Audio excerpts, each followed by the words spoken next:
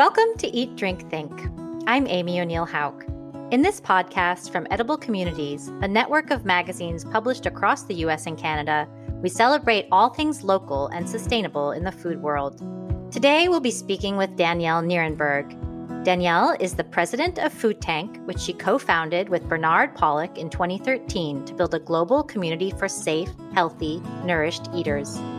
Danielle is the recipient of the 2020 Julia Child Award.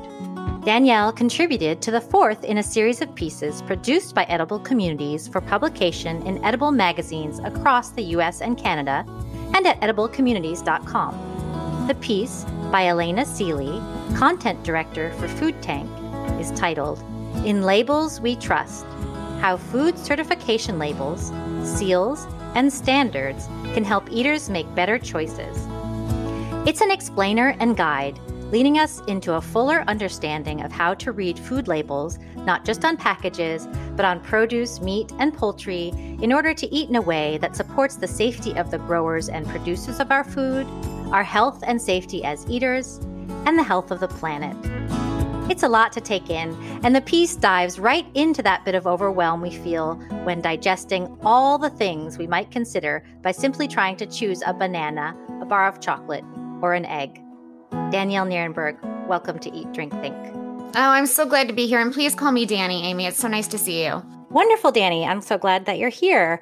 Anyway, for our listeners and readers who might be discovering Food Tank for the first time via the podcast or Edible magazines, can you talk a little bit about the organization, its mission, and what you're up to in 2022? Sure, absolutely. Food Tank was founded on this very simple mission of really sharing stories of hope and success in food and agriculture systems across the globe. So both domestically and internationally, and really trying to, see where the bridges are between what's happening in the global south and the global north and make those connections. And we do this in a number of ways. One is through a weekly newsletter that reaches hundreds of thousands of people around the world, farmers and chefs and teachers and professors and scientists and researchers, and really all of us who eat. We really try to share information in a way that is easy to understand as possible. We've also have a really robust social media network. We do our own podcast. We convene events both virtually and in person very soon when we go to South by Southwest in Austin in March. So we have big plans for a Nourishing America tour this year to really shine a spotlight on all the good folks who have kept the food system going in the United States during the pandemic, despite so many challenges, and really working with communities, academic communities, and community groups to pick themes that really resonate with them, whether it's around regenerative agriculture, the role of technology in food systems, food justice, and equity. So we're really excited to begin the tour. And again, looking forward to South by Southwest and knocking on wood that we get over this particular variant of COVID and can do these things safely and well and really bring people together again. So the tour is that visit to various cities where you'll be producing food-specific events? Yeah, Food Tank has been doing summits since our inception in 2013. And we really try to have what we call uncomfortable conversations, bringing people together in a way that, they normally wouldn't interact. So having food justice advocates, for example, on the same stage as corporate executives, and really having blunt and open conversations about where the food system needs to go, what needs to change, how it can change, what kinds of investments are needed. So the Nourishing America Tour, your listeners can find out more about it on foodtank.com. We'll be visiting many cities, starting in Austin and then going to Santa Barbara, but all over the country and hitting places, especially in the Midwest, that don't get as much attention. I think I'm originally from the Midwest that they need. There's so much good food system work going on in places that are often overlooked or considered flyover zones. Great. Well, that sounds really exciting. I'm very much looking forward to getting back to meeting with people and convening in person. And just there's a synergy and a sort of serendipity that happens that is a little bit different from when we get together online. Absolutely. I had the chance to go to COP26, and I was in Barcelona for the Milan Urban Food Policy Pact late last year. And just being in person again, being around people who are really passionate about these issues is such an exciting thing. And especially I was inspired by how young people are really leading these issues at these big events, these big global events where when I was their age, I never thought I would be in the room. And these young folks are taking it on like they belong there, and they do belong there. And it's so exciting to see that. I agree. And I find it really inspiring. And I know I have a 21-year-old who's an environmental activist. And I think at some point, that age group, they worry that because they're so active that we'll maybe want to step back. But I think on the contrary, I just find it really inspiring. It makes me want to do more. Absolutely. Absolutely. So in the opening of In Labels We Trust, the article quotes Brian Ronholm of Consumer Reports, and he says, unfortunately, the burden is always on the consumer in terms of evaluating the veracity of the label. And that made me stop and think, because I was like, why is it up to the consumer to judge whether labeling is accurate or truthful? What about laws that govern what producers can and cannot claim?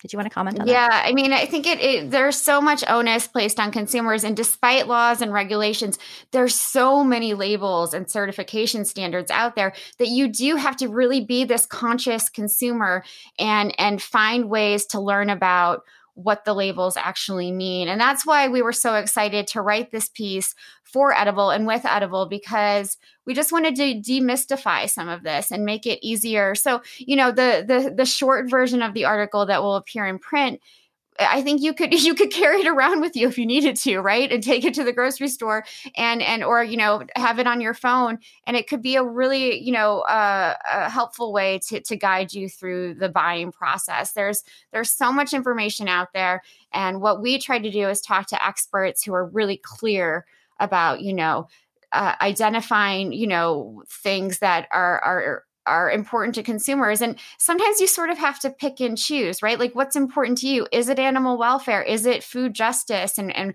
justice for farm workers? And, really concentrate on that, because not one label is going to fit everything that you might be concerned about.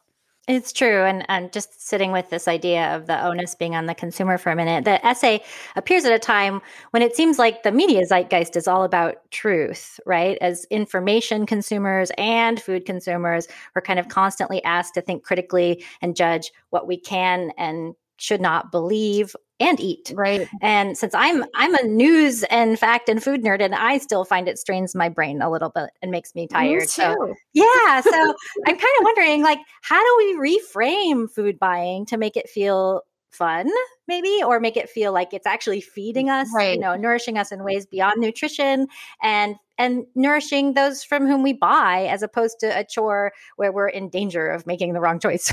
I think we're at such a different point in what we can call this movement, because I think so much was unveiled during the last, 22 months or wherever we are in the pandemic at this point. And I think consumers are thinking very differently than they did, in 2019. So in one respect, maybe, one of the few ways that there are silver linings to the pandemic is consumers now understand, I think, in a way that they didn't before. It's not just the grocery store workers. It's not just the processing plant workers. It's the truck drivers. It's everyone along the food chain. And so I think people have a different consciousness around food, and where it's not, the personal has also become sort of global. So people, are obviously more concerned about their health than ever before, partly because of the pandemic, but they also understand that so many people are affected by the food system in a way that I don't think they did before. So, that kind of reframing can give consumers, eaters, power to make different decisions that they know will have impacts. If you don't care about animal welfare, you probably do care about people. And so, there are ways to make changes in the food system that go beyond, just what consumers have been used to for the last several decades. Mm-hmm. Yeah. I mean, I think always when these questions come up about privilege and who has the privilege to make these kind of choices, these conscious choices, and who is in an area where the choices for food are limited. And I always feel like, how can we empower those, with restricted means to feel ownership and to feel that they have some food sovereignty, that they have some choices. So absolutely. And I guess it's kind of perhaps something that, it's a rising tide effect, one would hope, but I feel like we also need to take conscious action in both directions. Oh, in a million different directions, right? I mean, to make food accessible and affordable and healthy, everyone deserves the right to sustainable food that is produced in a manner that is good for people and the planet. And right now that's not happening. And so I think you're absolutely right on about this power aspect and where we are right now. And one of the things that we found out when we were writing the article is about this food justice certified label that I'm so excited about, because it does protect, farmers and farm workers in a different way than any other label. But the fact of the matter is that it's not widespread, and it needs to be. And, we interviewed Leah Penniman from Soulfire Farm, who's, one of the many food heroines in this space, who's just so dynamic. And, she's really great at pinpointing these are difficult discussions to have in a country that is, built on inherent racism, especially in our food and agriculture systems. But we need to have these discussions, and we need to think about the origin of our food systems and change it. And this food justice certified label is just part of that change that we need to see happen. How else can we protect food workers and producers beyond this hopefully growing label?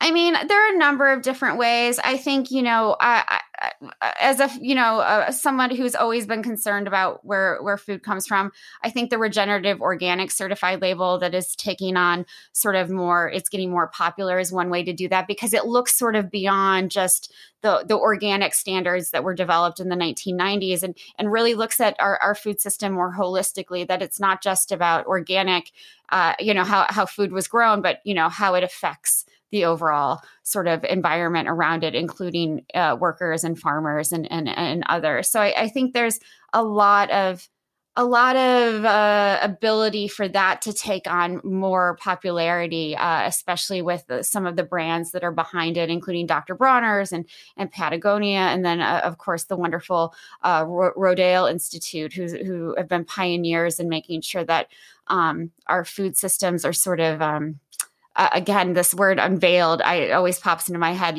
unveiling what is behind how our food is grown and the impacts it can have on the environment and our human health. So a lot of our readers are probably have read a bit about regenerative organic, but for those who don't, do you mind giving a little elevator pitch as to exactly what it is?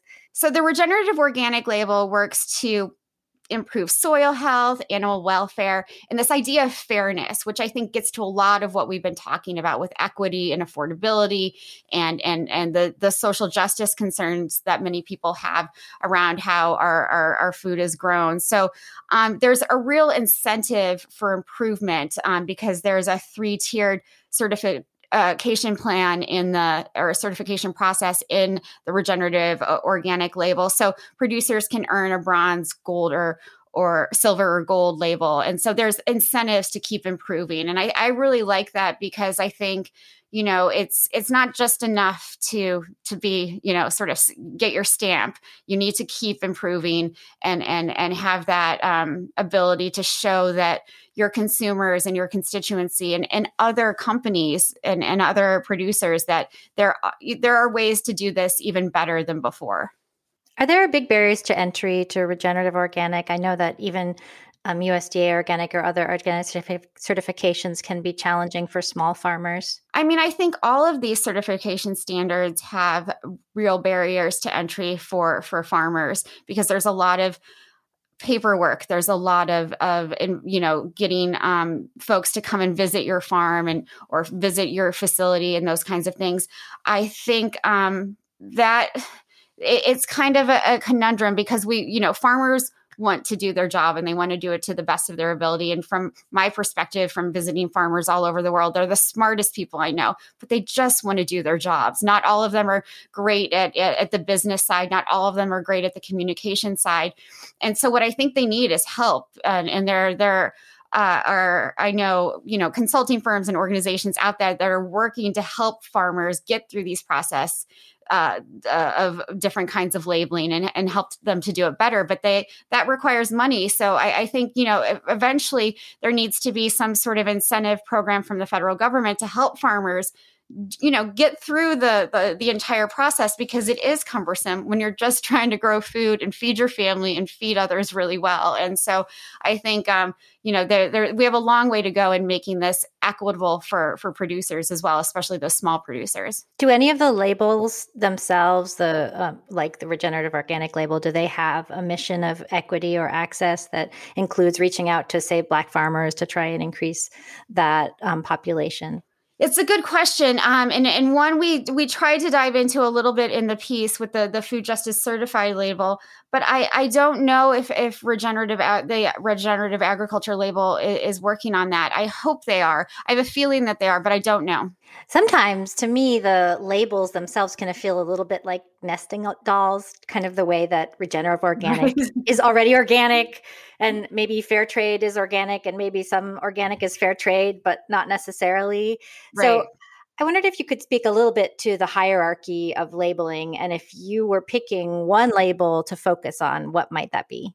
Such a good question, and such a hard one to answer, because I think it's different for different products, right? So I'm, more of the mind, I think it depends. One of the people we interview in the piece talks about, like, figure out what you're passionate about and then find the label that, speaks to you. And I think that's the best advice, right? That you have to, so if you're interested in climate, look for the climate certifications. If you're interested in, making sure that farmers in the global South are protected, look for those fair trade labels that really do that. If you're interested in women farmers, look for, things that are those labels that are working to improve farming conditions and gender equity.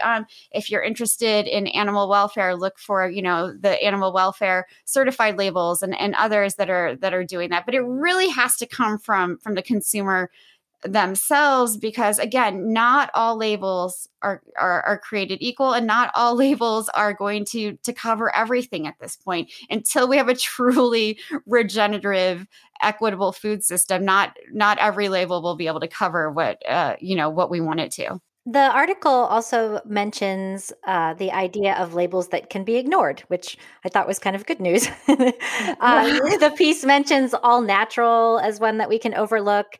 And when it comes to eggs, for instance, hormone-free. Can you talk a little bit about meaningless labeling and how we can tune out some noise? I think, the all natural label, because it means nothing. I think we have a level of consumer engagement now where consumers understand that. So I think the food marketers and big food will eventually stop using it, because again, it means nothing. But it is interesting how that label has evolved, because, I think if someone saw that label in the 1970s, they would think, oh gosh, this is really good for me. And now I think we have a more engaged consumer, especially in the United States, that's not falling for that anymore. Yeah, a lot. I mean, a lot of the products that we are talking about today are maybe single ingredient things. They're a piece of meat or an egg or a piece of fruit. But when we're talking about packaged foods, I guess I might even suggest reading beyond the certification labels and actually reading the ingredient list to see if that aligns.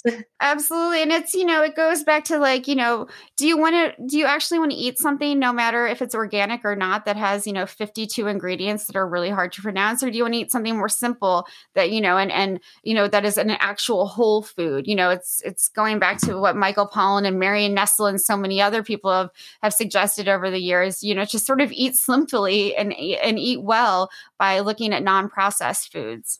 Mm-hmm. So one of the things I got excited about in this article is the mention about in the portion about fish and seafood, there's a company mentioned called Invisible, and they're using blockchain, which we know as being connected to cryptocurrency, but it's really just a way of certifying or tracking things, right? It's using blockchain to track the seafood supply chain, all the way from the fishing grounds to our plates. So can you comment on that and other ways in which technology maybe in the future could ease this burden on the consumer? Absolutely. And Invisible is one of those companies that I'm really excited about. It's founded by Mark Kaplan, who has, worked at really big food companies like Unilever, but is very interested in this idea of not just traceability, tracing where foods come from, but transparency for consumers and for, fishers themselves in the case of the seafood industry. They hope to use this technology for other foods as well, including beef. But it can really help eliminate some of the fraud that has been happening, especially in seafood, the slavery conditions that are happening in the seafood industry, because you know exactly where that fish is coming from. And the way blockchain works is that you can't change any of once it's in there, it's in there. You can't change any of the information. There's no ability to have that fraud. And so I think it's such an exciting time to look at how combining especially traditional fishing practices or traditional ways of producing food with these kinds of high-tech solutions that can really not only help consumers know where their food comes from and who produced it and how they were treated and how livestock or fish were treated, et cetera, but really enables companies to be held accountable in a way that they haven't been in the past. And I think that's really exciting to me. You can't get away. I mean, we're at a point in time where you can't get away with this anymore. And I'm really excited about that. And I know there's so many criticisms around food technology right now, but this is really an area where I see so much advancement. It's really ripe for improvement and more innovation. And again, it's going to help consumers and producers alike.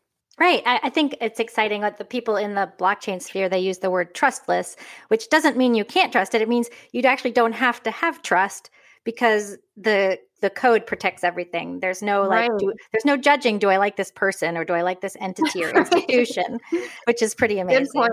Mm-hmm. Yeah, that's great. So meat and poultry and dairy products are still permitted to be certified USDA organic, even if the animals are raised in CAFOs, so confined animal feeding operations, right, which are essentially factories.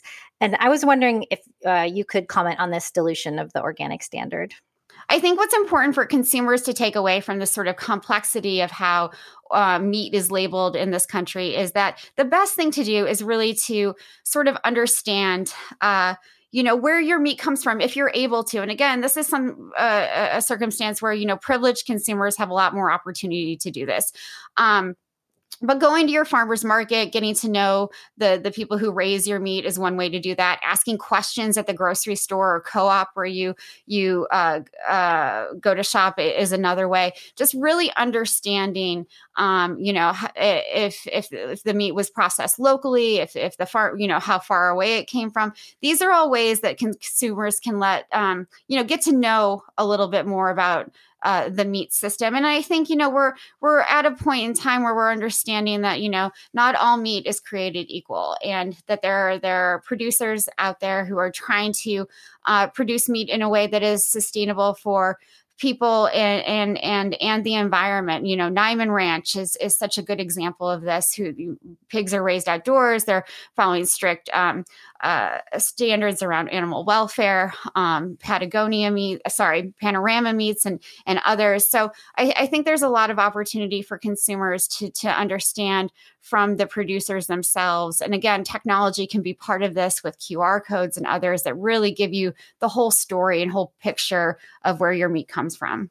Yeah, I think what's really galling to consumers is just that the fact that something is stamped in really huge print, USDA organic. So it's given this appearance of organic when the lobby has made these standards, weakened these standards to allow for factory farming. Absolutely. And that weakens the trust in the entire name of organic, really, once you start to think about it. And that's really disappointing. Absolutely. So the article talks about animal welfare certified. I think another thing that the article mentions is grass-fed or grass-finished, when you know that something is not in a confined situation if it's certified grass-fed, right? So that's another label that they could look to beyond organic. And of course, at Edible Communities, we're all about eating local. So I think that looking to, connecting one-on-one when you have that opportunity with producers, is always the hope and a way that you can know how what you're eating was produced. Absolutely. Absolutely. All good points. Well, beyond voting with the forks, which is what we like to say a lot, for consumers who have the ways to do that, the means to do that, what else can we do to advocate to make these certifications more meaningful and stronger? I mean, I think, the vote with your fork thing has always bothered me a little, because you can't just it's not just about your buying power, right? It's about your power as a citizen. And my friend Bob Martin at the Center for a Livable Future at Johns Hopkins University has this, talks a lot about this idea of a citizen eater. And so how can you use your role as an eater, because we all eat, to make the changes that we want to see? And again, I think this is where we look at policies, and so you have to vote with your vote for the kind of legislators and governments that you want to see, whether it's at the national level or at your local level. I mean, there's so much ability for local communities, for local school boards to change how they procure food, and you can be part of that by just being more involved. And so procuring organic food, procuring animal welfare certified food, doing all of these things to really make local food systems better, because I think that's where we can make the most impact right now. Because who knows where our government will be in 3.5 years. And I think it's those city changes, those local changes, those village changes that are really going to keep local and regional food systems resilient and keep consumers more informed, whatever regulations around labeling there may be. So is local a way to kind of circumvent having to think too much about labeling? I mean, if you're talking to the person who's buying your produce, if you're at a farmer's market, if you've signed up for a meat CSA or a fish CSA, do you feel like that's one way that we can kind of filter out what is this certified and that kind of thing? Yeah, I think eating locally and regionally is one way to do that. Another way is seasonally. I think we've ignored seasonal eating for a long time and not understood the benefits of it. But you're by eating seasonally, you're going to be buying from local producers and people who raise livestock. And I think that's one way to get around these labels, as you mentioned. It goes back to how we started this piece, though. We have to sort of flip how we should not look at sort of our food choices as a burden. We should look at them as an opportunity, right?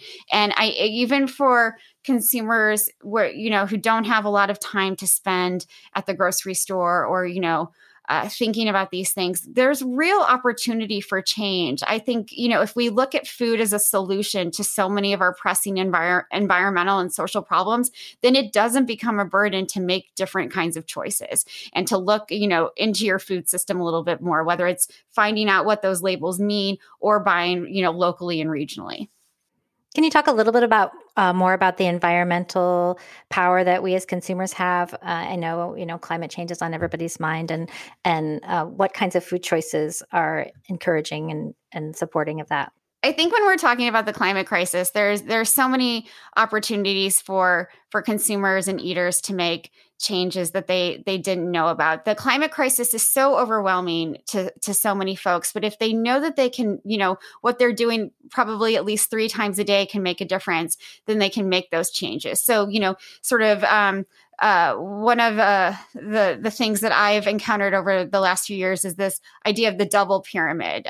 So it's a food pyramid that shows, it's sort of your standard food pyramid where, the foods that you should eat least are at the top, and grains and vegetables are at the bottom. And if the other side of the pyramid is the environmental impacts of those foods. So the foods that you should eat the least often have the most environmental impact, whether it's red meat or, high fat or ultra processed foods. So just sort of thinking about, what's going to make you healthy is probably going to help make the planet more healthy and help be a step towards solving the climate crisis. And we've been hearing a lot about soil health lately and how that is really connected to carbon and global temperature rise. Are there particular foods that we should be looking for that support soil health?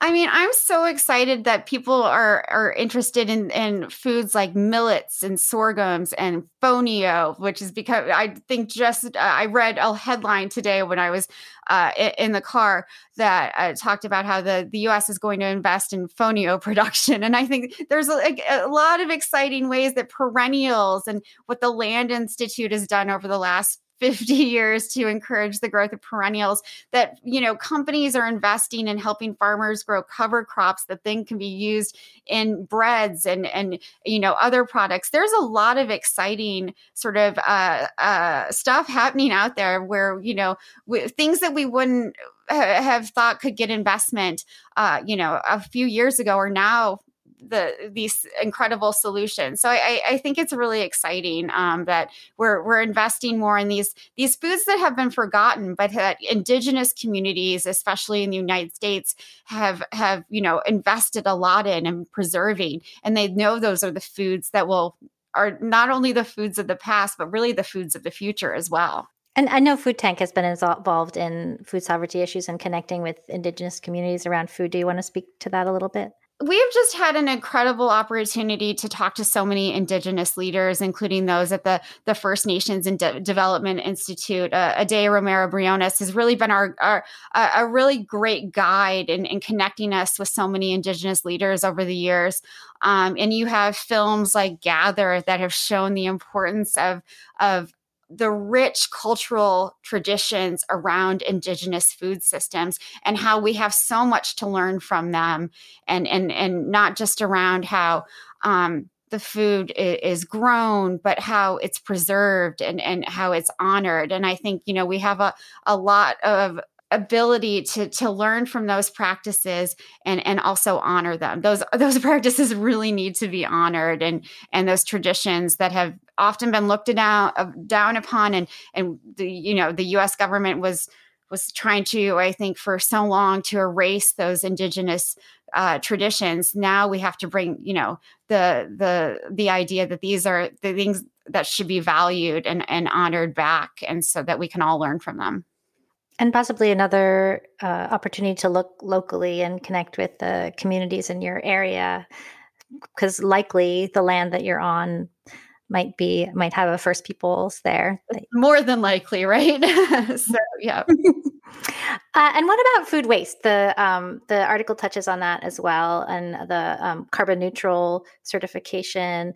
I know a lot of the talk around food waste and the environment is, again, around what consumers are doing, when really corporations are the biggest generators of food waste.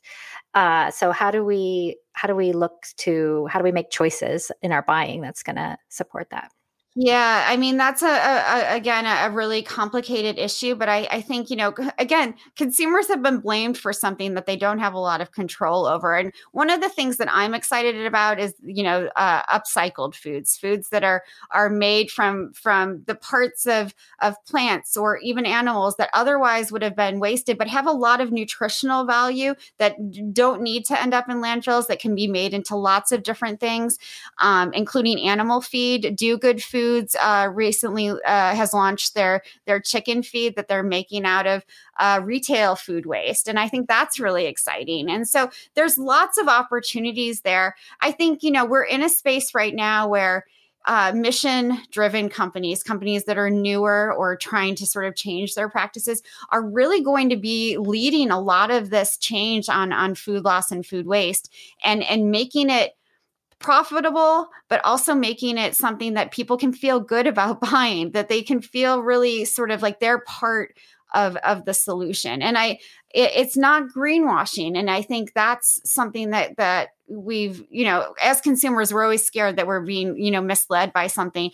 But these mission-driven companies are, they're using blockchain. They're making sure that everything is super transparent and things that, can be traced. So it's a whole new world that I think we'll see over the next few years because of what these mission-driven companies are doing around food loss and food waste and so many other issues. Do you think there's upward pressure towards larger corporations, where we have seen a lot of greenwashing to get better by what the small companies are doing? I think there's no doubt that big food is a little nervous right now around all of the innovations that are happening from small and medium-sized business. And they have a lot to learn. And I think, one of the ways that they've done this in the past is by acquiring companies. That doesn't always have to be a bad thing, though, if you can sort of, involve the mission that started those companies in the first place into your larger mission as a big food company. But I think what I always fear is that when big companies take these things on, they dilute the integrity of it. And that's what we have to watch out for here. But I'm optimistic. I think, things are changing in food business. And I think if a company that is very large doesn't start making these changes and start making them quickly, especially because of the climate crisis, they will be driven out of business. Consumers will no longer want to be spending their dollars there. And it'll be the small and medium-sized businesses that really take the lead. It's probably worth a quick Google when you're looking at a new company that sounds cool, right? You can pretty much see whether they're owned by Unilever or and see if that mission is truly a mission or just a statement. Absolutely. So are there any standards or goals or issues that you feel like we haven't really given enough time to today? I want to go back to fair trade because it's one of the oldest kind of labels. And it's really important for consumers to understand, if they're buying products from other countries, that these standards are in place. And those, whether it's Rainforest Alliance certified or others, there's really, if you look for that frog, you can be really confident that your food was produced in a way that aligns with things like gender equity and protection of farm workers and reducing pesticide use and reducing the incidence of deforestation. So I think those, as all of these new labels sort of evolve, we want to remind ourselves of these others that were really at the forefront of making sure that labeling had integrity. And so Fair Trade and Rainforest Alliance certified are separate but connected? Absolutely. But the fair trade standards in general, this idea of fair trade and making sure that farmers are paid what they deserve and then they're not being taken advantage of. The idea of being able to know where your food comes from and know that the people who grew it are not being, bamboozled, that they're not being stolen from. I think that's really important for a lot of people. And I think we may be feeling like we're really local. We go to the farmer's market, and yet some of our very favorite everyday must-have foods. Hello. Chocolate for me.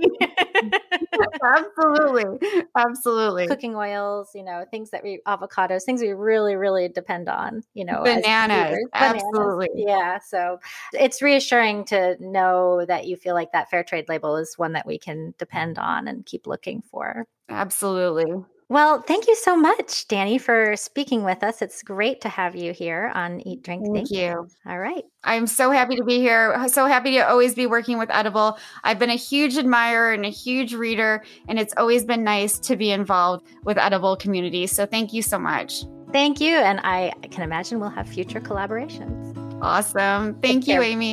Bye, Dani. We've been listening to Danielle Nierenberg, founder of Food Tank. Thank you for joining us today at Eat, Drink, Think. If you like this episode, be sure to subscribe wherever you get your podcasts. And don't forget to pick up your local Edible magazine. You can find show notes for today's episode at ediblecommunities.com.